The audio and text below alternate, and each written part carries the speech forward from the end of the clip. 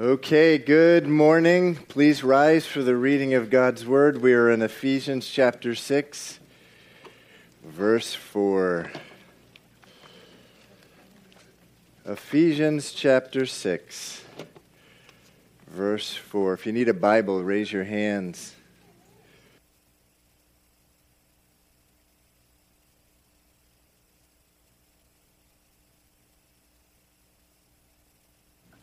Just one verse this morning. Just one verse. Chapter 6, verse 4. And you, fathers, do not provoke your children to wrath, but bring them up in the training and admonition of the Lord. Let's pray. Father, we thank you, Lord,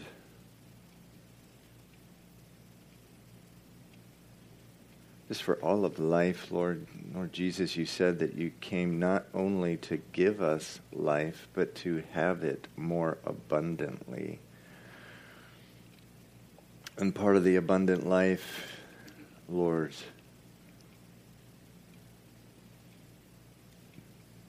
for many that you have called is family, the life of children, the life of parenting. It's a blessed life, Lord. We thank you for it, with all its blessings and all its challenges. I pray now that you would instruct us by your word,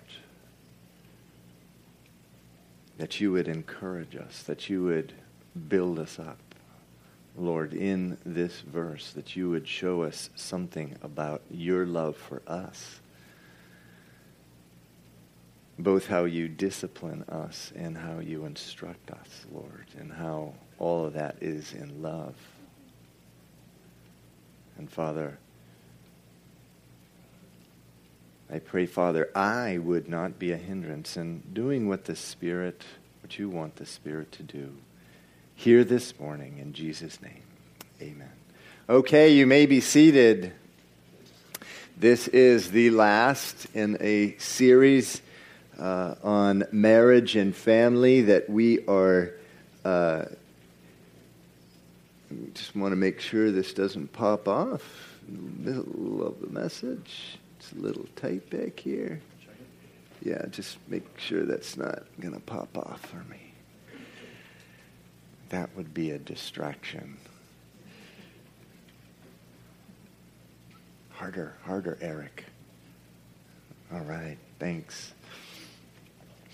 The last in a series of 6 teachings on marriage and family. They're all interconnected, so if you listen to one, you really need to listen to all of them because they're all drawing on each other. If you listen just to one, you may be confused. You may be offended. It could be that you're offended because you're supposed to be offended, but you also may be offended because there's something in another message that will bring clarity. As we have been mentioning throughout these teachings, marriage, the relationship between husband and wife, and parenting, the relationship between father and mother, is a picture of the kingdom of God in all its beauty. Jesus said, unless you are born again, you cannot see the kingdom of God. It says he repeatedly throughout his ministry, anywhere he went, he was teaching about the kingdom of God. It says in Matthew 13, it is believed, he went to all the cities of Galilee preaching the kingdom of God. And so a question that you should be asking, what is the kingdom of God? What is it? And one of the ways that we find out what it are these pictures, these types, these foreshadowings that God has given us, such as marriage, such as parenting, which, if done right, show the world a picture of just the beauty of the kingdom of God and his kingdom. And once you There's two pictures of the kingdom. Either you're out or you're in. There's no in between. And once you're in, it operates by completely different laws. Laws that they transcend. It's more than that they're better than the laws of the world. They transcend. They're larger than life. They're larger than laws.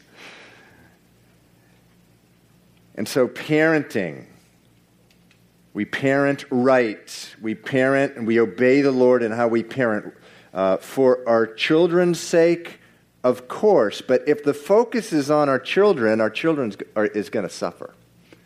If our family life is focused on our children, they will suffer eventually. Supremely, we parent for God's sake. Supremely, our parenting has nothing to do with our children. It has to do with what God wants to do in and through our children and our relationship with our children. And that the fathers and mothers of Calvary Chapel in the city would understand that. Our children themselves your children will be the beneficiaries if you do. They're the ones that will ultimately benefit if your focus is not on them, but on God Himself. So we're focusing on one verse this morning, verse 4 again. And you, fathers, do not provoke your children to wrath, but bring them up in the training and admonition of the Lord. So here is a different translation, which I believe is more accurate. Fathers, do not provoke your children to anger, meaning rebellion, but bring them up in the discipline. The word here in the New King James that we have, which is a wonderful translation, training, is really the word discipline. It's a more accurate word. Do not provoke your children to rebellion, but bring them up in the discipline and the instruction of the Lord.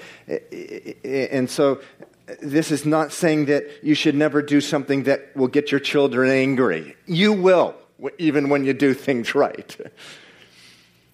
But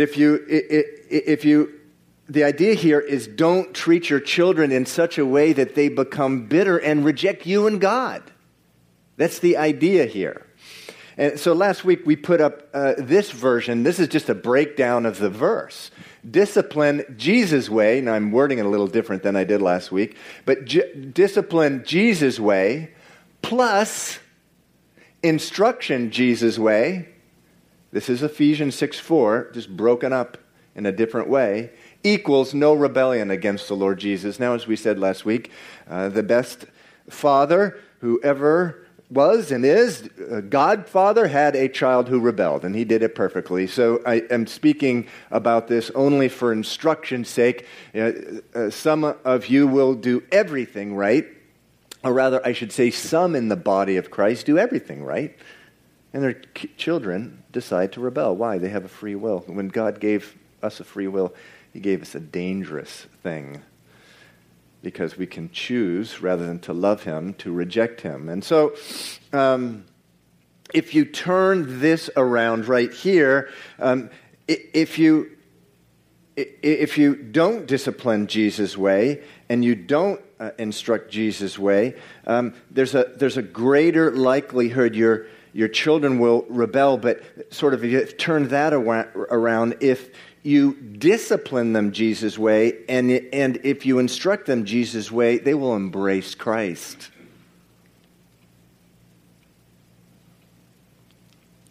So last week we discussed what discipline was, Jesus' way, and this week it's instruction. Instruction, Jesus' way.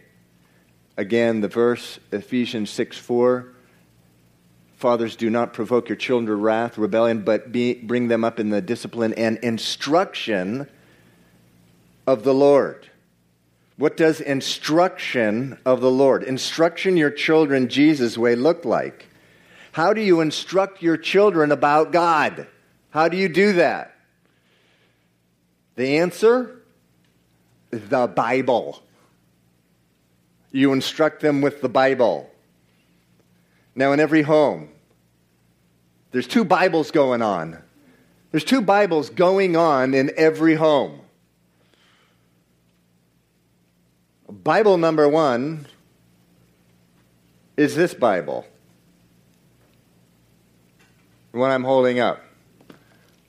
Bible number 2 is you. You are an open Bible. Your life is a Bible to your kids. It's an instruction manual. It's a living Bible. You've heard the expression of people in your community, you're the only Bible they may ever read. Well, you are a Bible that your children do read, your life. So let's talk about number 1, this Bible. Pretty long Bible. It's about 1,700 pages in my version. So if you want to instruct your kid Jesus' way, you're instructing them with this Bible, and that means from the time your child is in the womb. You take your Bible and you go right up to that big belly and you start reading the Bible to that baby in the womb. And if you think I'm not being serious, you're wrong. I am being serious. You start teaching them the Bible from the womb. David said, you knew me in my womb, Psalm 139. And I honestly believe something happens when we start reading the Bible aloud. Someone just told me this morning, they walked in all filled with fear. I'm pregnant. Praise the Lord. I won't mention you by name because I know it's not public, but in our church it's like a regular thing. But it's just go to the nursery if you don't believe it. But you start teaching, start reading to your child right now. Don't wait. As your child grows, make sure you quote scriptures to them, that you talk about the Bible in the home, that you have them memorize verses in the Bible, that you hang scripture around your house. Look at this wonderful verse. I absolutely love this verse. Deuteronomy chapter 6, verse 7 and 9. You shall teach them diligently to your children. Teach what diligently? The word of God. The word. This is Moses speaking. And shall talk of them when you sit in your house, when you walk by the way, when you lie down, when you rise up. You shall write them on the doorposts of your house and on your gates. So that is what I have done in my house. I put scripture up on my doorposts. I just type up different verses. I print them up and I tape them over the doorposts. Your kids may object.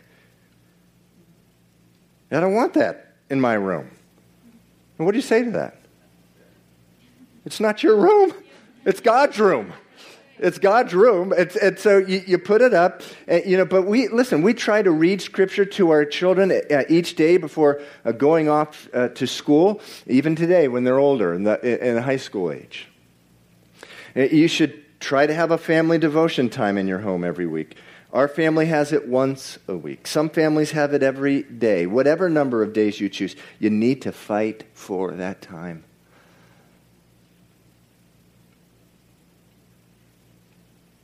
You need to fight for it. And I'm not talking about a physical fight. I'm just talking about making it a top priority and move everything else around to make that happen. I will tell you, whatever night you choose, in our family right now, it is Thursday night. It's switched over the years. There will be an all-out war in the spiritual realm to make sure that family devotion time does not happen.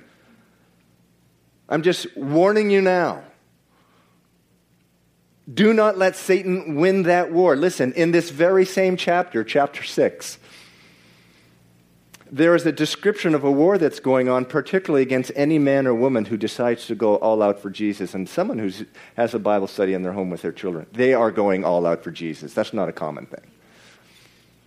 That's not normal in the body of Christ, sadly. And it hasn't always been that way, by the way.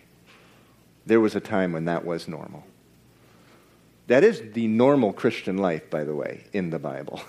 It's the normal Christian life. There's a book by Watchman Nee, fabulous book. Go buy it. It's called The Normal. Here's what normal Christianity looks like. Anyway, go to verse 10 quickly of chapter 6, the same chapter that we're in. It says, finally, my brethren. Remember, he just finished speaking about parenting. When he's saying, finally, my brethren, be strong in the Lord and in the power of his might. Put on the whole armor of God that you may be able to stand against the wiles of the devil. What does wiles mean? Just the tricks, the schemes. For we do not wrestle, some translations say fight or war, most say fight. We don't fight against flesh and blood, but against principalities, against powers, against the rulers of the darkness of this age, against the spiritual hosts of wickedness in the heavenly places. Therefore, take up the whole armor of God, that you may be able to withstand in the evil day, and having done all, to stand. We have a book in our bookstore, Watchman Nee. Just mentioned him. Sit, walk, stand. Go buy it. We just got 5 arrived today. Actually, there were 6. One of them's in my hand. Sit, walk, stand. And the whole book, Sit, Walk, Stand, is about the book of Ephesians. In the beginning of Ephesians, it's sitting. In the middle, it's walking. In the end, it's stand. And so, don't let Satan win this war. The last thing he wants to see is a family sitting around a table reading the Bible together. That's the last thing he wants to see. So fight for the time. And listen, it's not easy. It's not easy. Let me tell you, with 5 kids, when they're younger, they're sitting around the table, they're pulling each other's hair, they're poking each other, they're flicking each other and jumping up from the table, running after the dog. And there will be times when I thought, what possible good is this doing? That's God's business. You just persevere. There's going to be craziness. There's going to be messiness. You just fight on. It's a fight. And the good news is in the Bible we're promised who wins the fight. So, that's number 1. Instruction Jesus' way, it's the Bible. 2 Bibles in your home, this one, and the other one is the open Bible of your life. I'm going to spend the remainder of our time on that one. The open Bible of your life. 2 Corinthians 3:2 says this. Paul says to the Corinthians, you yourselves are our letter, written on our hearts, known and read by everyone. Listen, like it or not, your life is a letter, and it's known and read by everybody. People just read your letter all day as you walk by them. First and foremost, your children.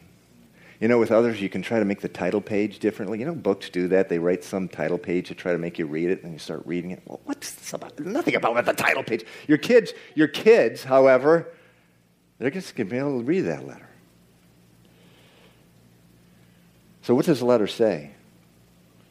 Does the letter scream out, I am a Christian in name only. I go to church and play, make, pretend, but the rest of the week I do what I feel? Is that what the letter says? Is that what the letter of your life reads like to your children, or is your life like an open Bible? Meaning, are your children learning the Bible by observing your life? Are they learning the Bible? Well, if your life is an open Bible, your life should look like different verses throughout the Bible. And I'm going to go through 8 of those verses. So if you're taking notes, get ready. Your life is an open Bible. This is instruction Jesus' way. Why do we do this? So that they won't rebel, so that they will embrace Christ when they leave the home. You've heard all of the statistics, I'm sure. 80% of kids who grow up in church leave after they leave the home. Now, many do come back, but many don't. But there's instruction in the Bible of how to avoid that from happening. And so, that's in the instruction is in verse 4 of the Ephesians chapter 6. Your life is an open Bible. One of the verses in the Bible is Isaiah 43:10. Quickly, and over the years, actually over the last few years, has become one of my favorite verses in the Bible. Everyone who is called by my name. That would be you. Everyone. In the dictionary, that means everyone. Who is called by my name, I created for my glory. Ever wondered why you were created? Read Isaiah 43. has 7 or 8 specific reasons why you're created. Here there's 2. 1, they were created for my glory. Number 2, so that they may know and believe me and understand that I am He.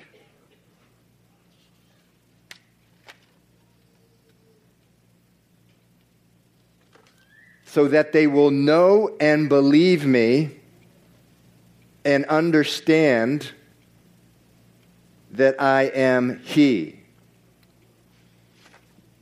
That word, know and believe me, that word know, there's that,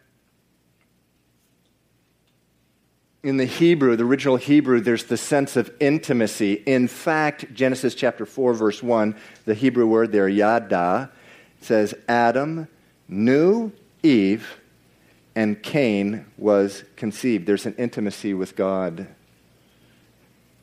Everyone who has been called by my name, I've created them so that they may have intimacy with me. You can't do that without being in the Word of God. We've had at least 2 parenting workshops over the years. Both of them I began by saying this to the parents. And it's hard saying things like this. I said, look, if you're not willing to spend regular time in the Word of God, you're wasting your time at this workshop. Because we can give you all the good parenting wisdom in the world, but if you're not in the Word, developing your relationship with God, doing this verse, you're not going to have the desire to do anything that's in the Bible that instructs parents. You're not going to have the desire to do that because your life will be all about me. My life is about me, and it won't be about serving your children. Nor will you have the power to do them. With our time with this intimacy, it says, everyone who's called by my name, I've created that they may know and believe me. That intimacy, that's where you draw on the power. Let me tell you, parenting is one of the most hardest things anyone could ever do. And without the power of God, it's either going to crush you or you're just going to run away from it. Or try to pretend everyone that you're in it, but you're really not. You're avoiding it. You need to be in the Word of God. Psalm 127:1 says this, very well-known verse, unless the Lord builds the house, the laborers, the builders, labor in vain. I mean, if you try to build your house without God, without that intimacy relationship with God, eventually it's going to crumble. All the labor will have been in vain. You need the Lord to do this glorious work of parenting He's called you to do, just waiting upon Him every day. Go meet with Him. He's waiting for you. Go to that place. You know, I didn't grow up in a Christian home.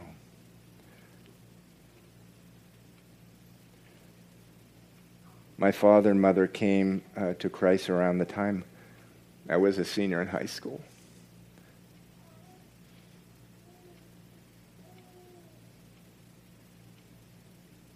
And I remember coming home from the senior prom. It was 5 a.m. And there was my father studying the Bible. And I was shocked.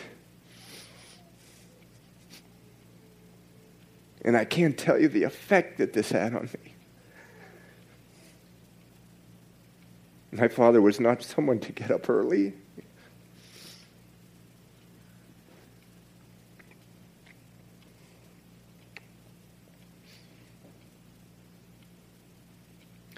He wasn't a late guy or an early guy. He was a very hard-working New England worker guy.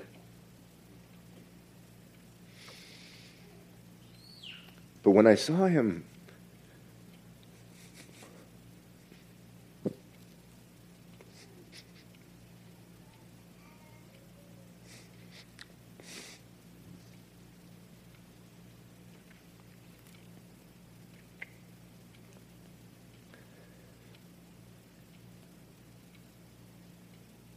when I saw him reading the Bible, it gave me a sense of security I hadn't known before.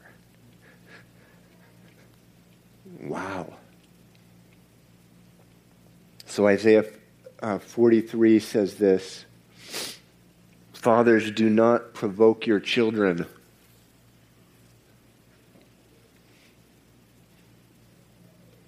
Could you grab me some tissue?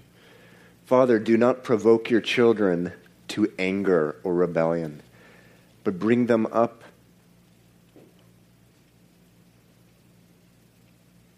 in the discipline and instruction of the Lord." So instructing your children Jesus' way, your life is an open Bible. One of the verses in the Bible is Malachi chapter 2, verse 15. Look at this remarkable verse. And by the way, none of what I'm saying is done to put you under condemnation or to bring guilt. All these verses still speak to my heart. But it says this, did he not make them one? Husband and wife one. It's talking about marriage here. Did he not make husband and wife one? Having a remnant of the Spirit. And why one? Because he seeks godly offspring. Did he not make them husband and wife one? And why one? Because God seeks godly children. There's another place in the Bible, it says specifically of Abraham. It says, "I called you so that you will have godly offspring." God wants children who are following the Lord. How do you instruct your children Jesus' way? So that they do not go into rebellion, but rather into a rich relationship with the living God. If you're married, make sure your children understand the most important human being in the house is your spouse. It's not them. It's your spouse. Why did God create marriage in the first place? To show the world the beauty of his kingdom. And when you have kids, first and foremost, it means teaching your kids the beauty of his kingdom through your marriage. So husbands, don't misrepresent God by treating your wife as if she is anything less than the one she represents in that kingdom. That picture of marriage, the bride of Christ. Wives, don't misrepresent God by treating your husband as if he were anything less than the one he represents in the kingdom, Christ the groom. A few years ago, we were teaching a parenting workshop at church, and I asked our older children, late teens, early 20s, what do you think the most important thing is to teach parents? And the first thing I remember them saying was, the thing that has been the most impact on us is your love and affection for each other. Now, how crazy is that? The most important thing about parenting is not your behavior towards your children. It's your behavior towards your spouse. And listen, time with your kids is very important. But it's not as important as time with your spouse. And so many times in bad marriages, the spouse will gravitate towards their children. Their spouse is blowing them off, so they seek identity in rather in their spouse, which they shouldn't be doing in the first place. You should never get your identity from your spouse. You should get it only in Christ. But they seek to get it in their children, and that makes the marriage and the family all the worse. And it's a disservice and unloving to your children to do that. But did he not make them one? Malachi 2:15. Why does he do that? Because he seeks godly offspring. So husbands, wives, if you're insisting on selfish behavior in your marriage, selfish behavior which is causing protracted conflict, you are pushing your children to the edge of rebellion. And as soon as they get out of that house, they're going to rebel against that God which they think that marriage represents. Respect your spouse enough to bring all arguments behind closed doors, by the way, out of hearing of your children. Listen, time with your kids, very important. Not as important as time with your spouse. This becomes a huge issue in second marriages, where one or both spouses brings in a child from a previous relationship. When there is marriage counseling of these couples, the issue about favoring the biological child always front and center. But wait a second, legally those other children are not mine. It doesn't matter.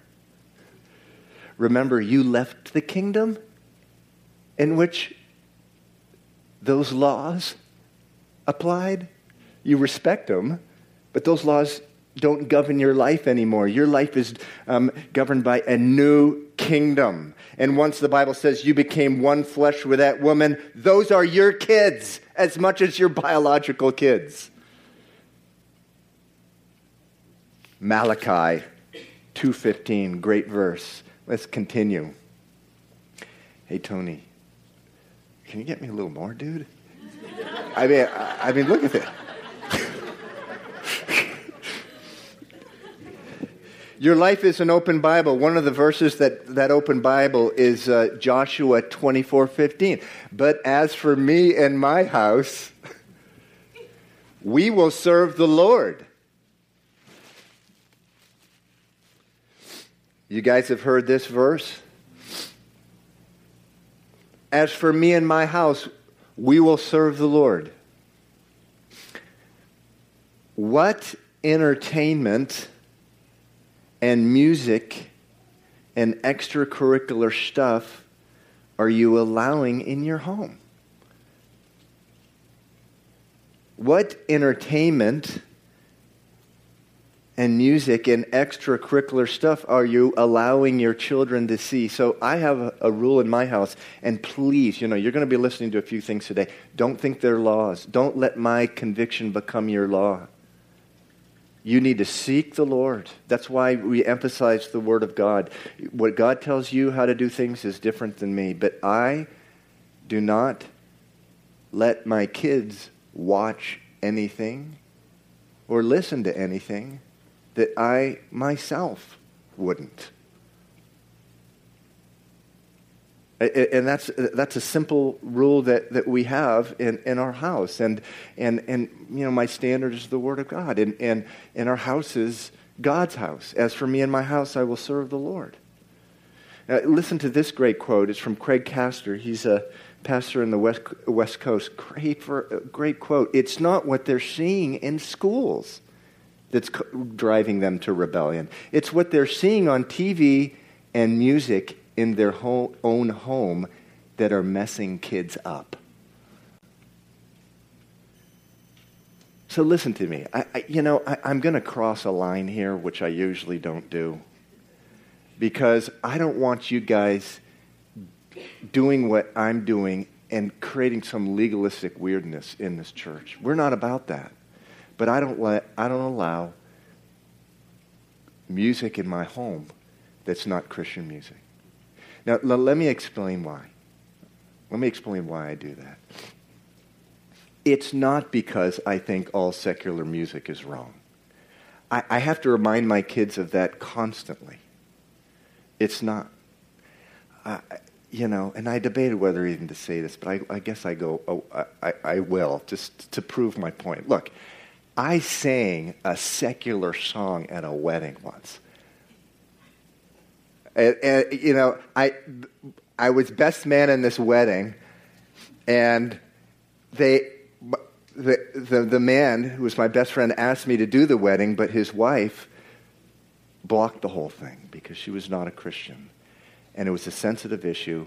I was asked to do the toast, and I decided to do a song instead. Have any of you ever heard Neil Young's "Long May You Run"? Some of you older people.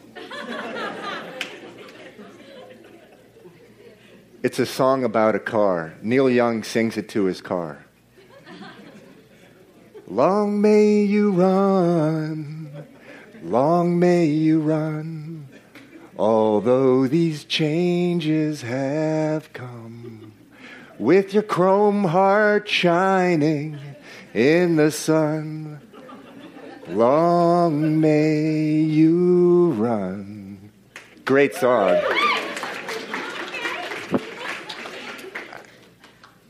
It's a great song, and it's a secular song, but I don't per se would ever say don't listen to any secular music anywhere, but for our home. 2 reasons. One, I don't have the time for my kids to be coming up, what about this song? What about this song? I'll be doing nothing but judging songs. That's all I'll ever be doing at home. But the biggest thing is this. Music is a form of meditation. You don't just listen to a song and the thing goes away. You're chewing on the lyrics the rest of the day or the week or for months. And you know, crazy thing, a year ago, or a couple of years ago, the pastor of a church played a secular song. He had the band do it and everything in front of the church, and he wanted to do it in order to show how what the world is seeking in that song you can have in Christ. But the song remained in my mind nonstop for a whole year. Why did you do that to me? But anyway, it's a form of meditation, and there is so much poison. I dumped so much poison into my mind as a child, as a teenager, with music. Why not use music as an opportunity for them to meditate on the Word of God? Why not do that? So anyway, that's what we decided to do, but that's not for every family, and I am totally okay. I'm not going to judge you. But seek the Lord on the matter, because music is a powerful thing. It's a spiritual thing. It's a part of who we are. Your life is an open Bible. One of the verses in that open Bible is Matthew 5, verse 23 and 24. If you bring your gift to the altar and there remember that your brother has something against you, leave your gift there before the altar and go your way. First be reconciled to your brother. Well, guess what? One of your brothers, one of your sisters is who? Your children. They're your brothers in Christ. They're your sisters in Christ. And so some of you may be listening to me and you're thinking, this is like over-the-top pressure. How can I be an open Bible? This is crazy. He himself, this preacher guy, said it's Bible 1,600 pages. How can I do that? You can't. And your children, you will fail so many times, and your children will need to see you fail and how you respond to failure. And guess what? This is it. One of the most humbling things is going to your children and saying, I was wrong. And if you grow up in a Christian home, you're not going to hear that too many times. I don't know. Maybe you did. But it's because we don't, in the world, we don't see our children as brothers and sisters in Christ. They are. If they haven't come to the Lord, the Bible still says they are covered by your home. And in a sense, they are. So they're going to have to see that. Now, I usually try to ask my children for permission to use examples. Adlai, can I use the car example? So I just got permission. So just a couple weeks ago was my birthday. I don't advertise my birthday, by the way, but I went out at very late, at about 11 o'clock, to pray in my car. And actually, it was in my van. And after an hour, I fell asleep. I woke up at 1:30. So it's my birthday, 1:30 a.m. It's my birthday. Now, my wife and I have a running inside joke. Our birthdays don't go well. I mean, they just don't. And this is an example. So I'm parallel parking at where we were. We were on vacation. And the back of our van had a bike rack on it. And there was a pole. The bike didn't have any bikes on it. So you've seen bike racks, right? They have that pole just sticking out. So I'm parallel parking, and I just rammed the front of my daughter's car. And it just cut right into her bumper. And I'm looking and I see, 1:30 a.m. on my birthday. Yeah. And so anyway, I looked out and it just cut right in. And oh man, I went to bed and I got up and I said, hey Adlai, she said happy birthday. I said, oh, well, thank you. I did something to your car, so we went out there and she goes, yep. She goes, the whole bumper's going to have to be replaced. I just got in the flesh and I go, well, what about that other thing on the bumper, that other nick on the other side, and whatever? And all of a sudden, she got upset, and then I realized what I had done, and what I had made what was my problem her problem, and I felt so low. I mean, this, by the way, is a whole other sermon. Your children will expose all the bad in you. I mean, and so so just the stinginess of my heart, the stinginess of it, just the greed, the selfishness, the lack of love. I just felt so low. I had to apologize. Then I sent her a text. I actually thanked her. Thank you for that, because I need to continue seeing those things in our life. Your kids need to see this verse. How you respond to failure. I'm not saying, when I'm saying your life needs to be an open Bible, I'm not saying you need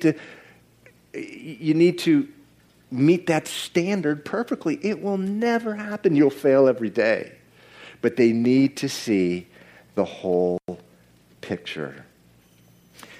So your life is an open Bible. Another Bible verse. Joshua 1:9.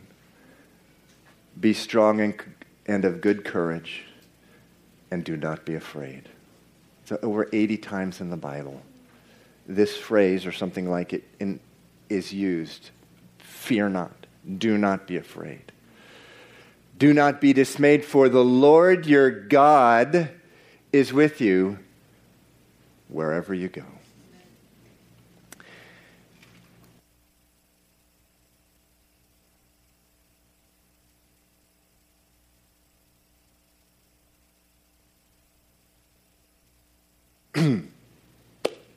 So, fear. Now, this one is near and dear to my heart, because I see so many in the body of Christ parenting, and fear takes over. There's overprotection, and the kids rebel.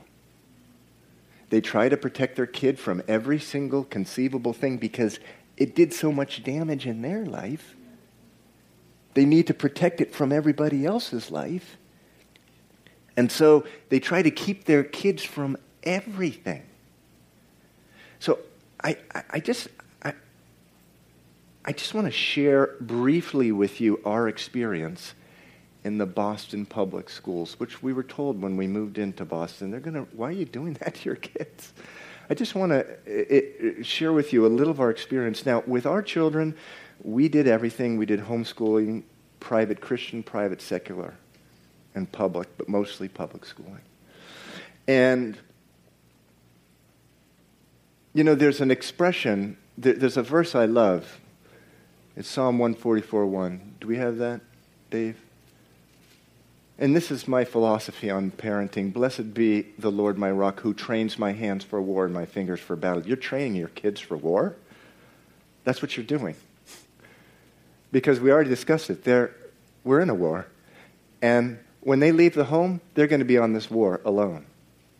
So many times I hear, I'm going to send my kids to school, and they're going to be trained that it's okay to have a same-sex marriage. They're going to be trained that it's okay to believe in evolution, which, by the way, if we have any number of PhDs in our church, will tell you, bad science. If you've never listened to that side of the argument, I would invite you to talk with me. They will learn that it's okay to embrace their whatever sexual identity, and so on and so forth. And I think to myself, how big is your God?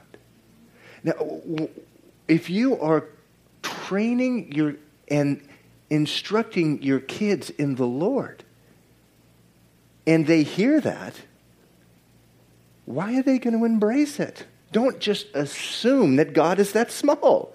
Now, our children were so instructed in the Bible that the first time they started hearing about evolution and alternative genders and this stuff, they already were expecting it and already knew what the Bible said. Don't think you have so little influence over your children, they're just going to go immediately believe some stranger just because they look smart. That's not going to happen. Or I shouldn't say, sometimes it will. But you shouldn't just assume it will. It didn't with us. Our children were prepared. Now, I had the privilege of writing an article for a national Christian publication about this very issue. I'm going to email it to the whole church. And if you're not on the email list, just go to the church website and get on it. But it fleshes this thing out more. And I'm not, we homeschooled for many years, a number of our kids. Wonderful calling. If it's private, secular, or private Christian, go for it if that's what the Lord is telling you. But don't do it because of fear. Don't do it because of fear. Do it because the Lord is teaching you. In Boston, we were particularly blessed because there's a lottery system, and so you don't necessarily have to choose the school down your street, which sometimes, if there were certain schools down, and I had to send my kids there, they wouldn't have gone there. Because my kids are not guinea pigs either for your ideals. But don't make decisions out of fear. Can we go back to the other verse? 80 times in the Bible, fear not. So important. Now let me give just a whole other sort of side to that. Completely different kind of thing when it comes to fear. I remember my son Sam, and many of you know Sam. I mean, he's 13 years old. We'd be driving down the street. He'd see a Lamborghini. That's the car I'm going to get as soon as I get out of the house. So how do I react? My son is just going to be a pagan, He's going to be riding around not caring about the Lord. And the Lord would say, come on. The Bible says there's foolishness hidden in the heart of a child. And over time, that works its way out. Not that there's a law against Lamborghinis, but oh boy, you better pray about that one. Anyway, so don't always assume that what you see currently in your children is going to be what the end result is going to be. Don't assume that. But don't give in to fear. And do what the Lord has called you to do. So one of the things that the Lord has called us to do, and it was just a situation we were so blessed, and I do highly recommend this to you. I'm not saying this is for everyone, but we took our kids on missions trips. And some of you have heard this story, but just like to tell it again. We started going to Haiti 8 or 9 years ago, and we started at a time where it was like incredible, dangerous place to go to. And my daughter, again, this was Adlai, another Adlai story. She and I are going down there, and we stop in Miami Beach. My friend Robert, Pastor Robert in Miami, some of you know him, met me at the airport for lunch, and he said, "Steve, are you sure you know what you're doing going to Haiti?" I said, "Oh, yeah, why? There's a great work of God down there." And he goes, this guy was a chaplain at the FBI, because what I am being told by the FBI is that they average one American kidnap a month in Haiti. Did you know that?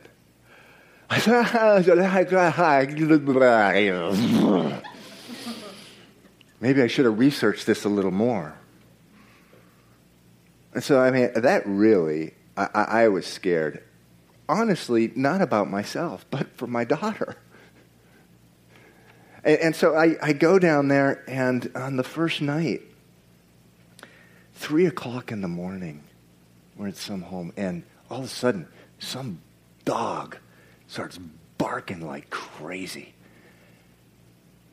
And I'm thinking, this is it. This is it. They're coming and getting my daughter and my wife. I'm going to go back home, and she's going to kill me. What? Why did you do this to our daughter? And I can't tell you.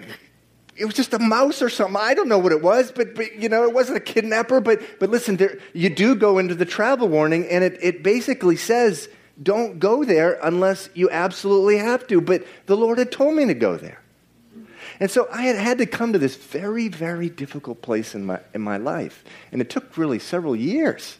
And I still get very concerned that, look, I need to do what the Lord has called me to do. If God calls one of my children home. And it nearly happened on 2 occasions with 2 of them. When they were outside the country on different mission stuff. Then I did it being faithful to the Lord. And I'd rather have that happen than have them growing up rebelling against their father and against the God of their father. And I'm telling you, that's just a hard thing to do. But you got to give your children to the Lord, and you can't give in to fear. Your life is an open Bible. Remember, we're talking about instruction in the Lord. We won't be too much longer. Thank you for your patience. John chapter 1, verse 16. Just wonderful, wonderful, wonderful verse. And of his fullness we have all received, and grace for grace. And of his, whose fullness? Jesus' fullness, we have all received grace for grace. Now, what does that mean? Well, grace, what does it mean? It's getting what we don't deserve. It's getting what we don't deserve. And when Jesus went to the cross, it says that he died at a time you were an enemy to him, and he did it anyway. And he gave you what you absolutely can never or have ever deserved. He gave you a relationship with him, an abundant life. You deserved hell. He gave you heaven, a huge taste of it here on earth, and then without all this other stuff, in heaven for eternity. And you got to teach your kids this.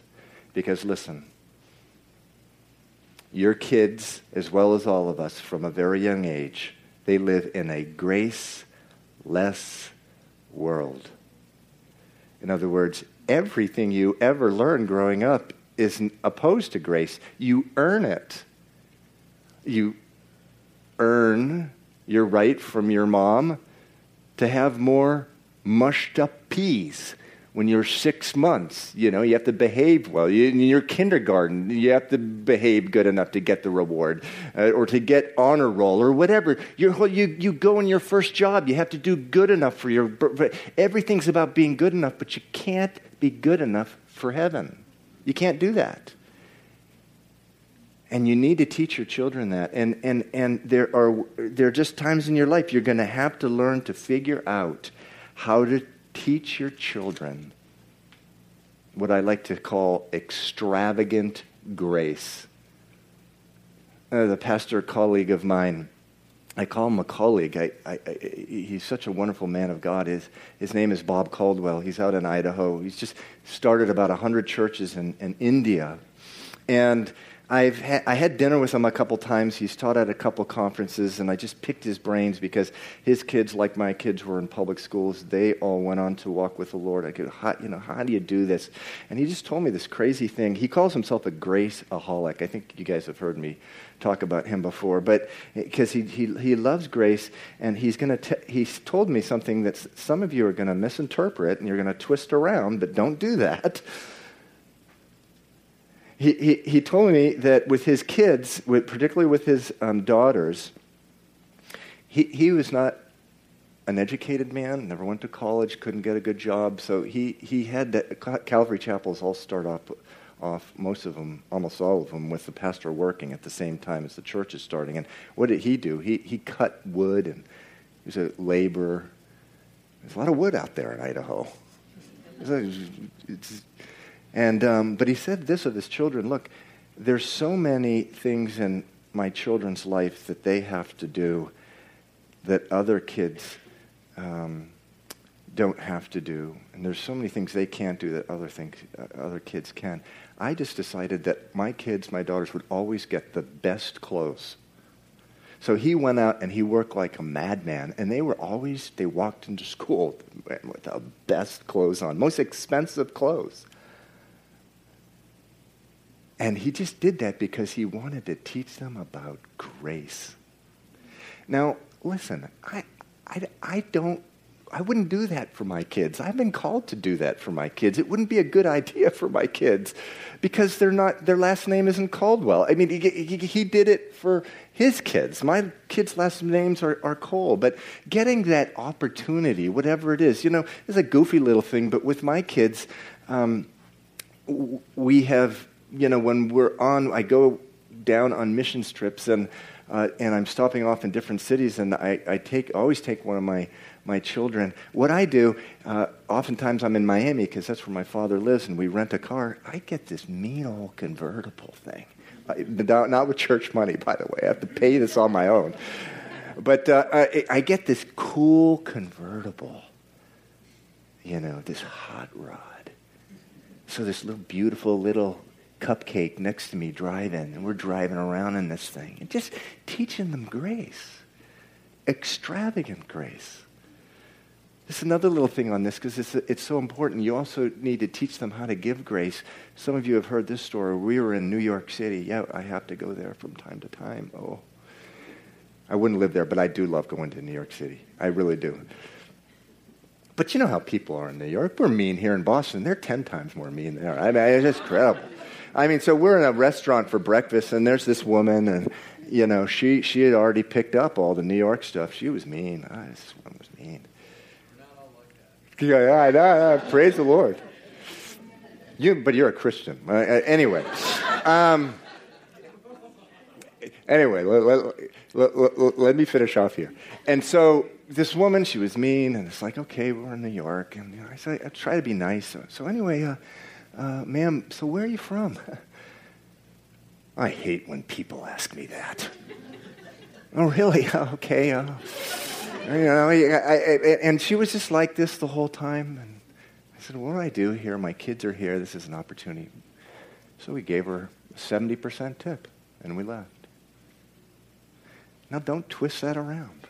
I understand that you don't want to reward bad behavior. But your salvation, instead of a punishment, God gave you a reward. He gave you the reward that Jesus got for being faithful. And now you're co-heirs with Christ. What all that means, I do not know. But you have to look for opportunities to teach your children that. Grace. Extravagant grace. It's hard for a stingy guy like me. Let's move on. Mark 10:14. Your life is an open Bible. People were bringing little children to Jesus for him to place his hands on them, but the disciples rebuked them. When Jesus saw this, he was indignant. He said to them, let the little children come to me and do not hinder them, for the kingdom of God belongs to such as these. Are you approachable as a parent? Do your kids want to be with you? Now, I know there should be a healthy fear. There should be. Of parents. There should be a healthy spirit-led fear towards that and a respect. But you need to be approachable. You know what? I have my office, the church office. My office is on the 4th floor of our house. And the door, I spend a lot of time in there. Our kids and wife there's been a big sacrifice over the years because I'm in there with a closed door a lot. But I remember, some of you have heard this story too, but remember when my youngest was 12, I have 5 kids. It occurred to me, I never remember once my kids knocking on the door. I mean, they just barge in. They barge in, they find out where I've decided we're going to go to dinner, and they'll just barge in. We're not going to dinner there. I hate that place. or whatever. But I had thought about that, and I'm like, and I understand this may not be for you. I get that. But I just said, that's just a really cool thing. And I remember a while later, I don't remember what it was, one of them, all of a sudden, the doors closed, and I heard the door knock for like the first time ever. And I said, okay, come in. And one of my daughters came in, my youngest daughter, Faith, and I said, Faith, is everything okay? And I told her, you don't have to knock before coming in here. And again, this is not a rule. This may not be a rule for you, but the other part of this is bring the little children to Jesus. Notice how it says to place their hands. It says when Jesus saw this, he was indignant. He was mad. He said to them, let the little children come to me and do not hinder them. Don't make it hard for them. For the kingdom of God belongs to such as these. The other thing is, listen, your children need to have a voice in your home. Your children need to have a voice in your home. If there's a major family decision, they need to be a part of it. Now, the problem I see in many families is that their children don't not only have a voice in their home, their children run the home. And that's a tragedy. And the kids are just going to rebel when they get out of the home, when they run the home. But your kids, you need to get their opinions, and many times the Spirit of God is working through them, especially when it comes to where you go out to eat at night. But anyway, the Spirit is, in all seriousness, working through them. But don't let them make the decision. You know, I'm so thankful for my own father. He, when I was 16, in 11th grade, I was in Florida. Some completely random dude asked him out to dinner. He didn't even know this guy. Didn't even know him. And the guy was a really important guy. It's like 3 or 4 levels above my father in the particular position he was in. And this guy witnessed to my father and asked him, why do you make the decisions you make? Is it because of God? And my dad's like, what on earth is this? It's the craziest thing that's ever happened to me in my life. But he started, wondering, well, okay. And in Florida, he comes to us one day and he says, I'm a junior in high school. He says, I've decided to move to South America in my junior year. And so many times I listen to parents, their kids are in 9th grade or something, and they're like, oh, we can't move. My kids need to graduate from high school. Maybe, but really? Is that really? We moved to Venezuela, South America, and that's where we heard the gospel of Jesus Christ for the first time. My father got saved. I got saved. My brothers all came to the Lord eventually, and we're all serving the Lord today. Don't let your children run your home. And so the last thing, your life is an open Bible. 1 Thessalonians chapter 5, verse 17. Pray without ceasing. Look, your children, if they haven't driven you to your knees already, it'll happen. And guess what? That's a great thing. It's part of you and me, we're so stubborn. We need children in our lives to drive us to our knees. To drive us to our knees. And God wants to be pulled into every single area of our life, including children. Okay. We can close the service now. Ask the worship team to come up. Again, Psalm 127 is we quoted it before. It's such a wonderful psalm.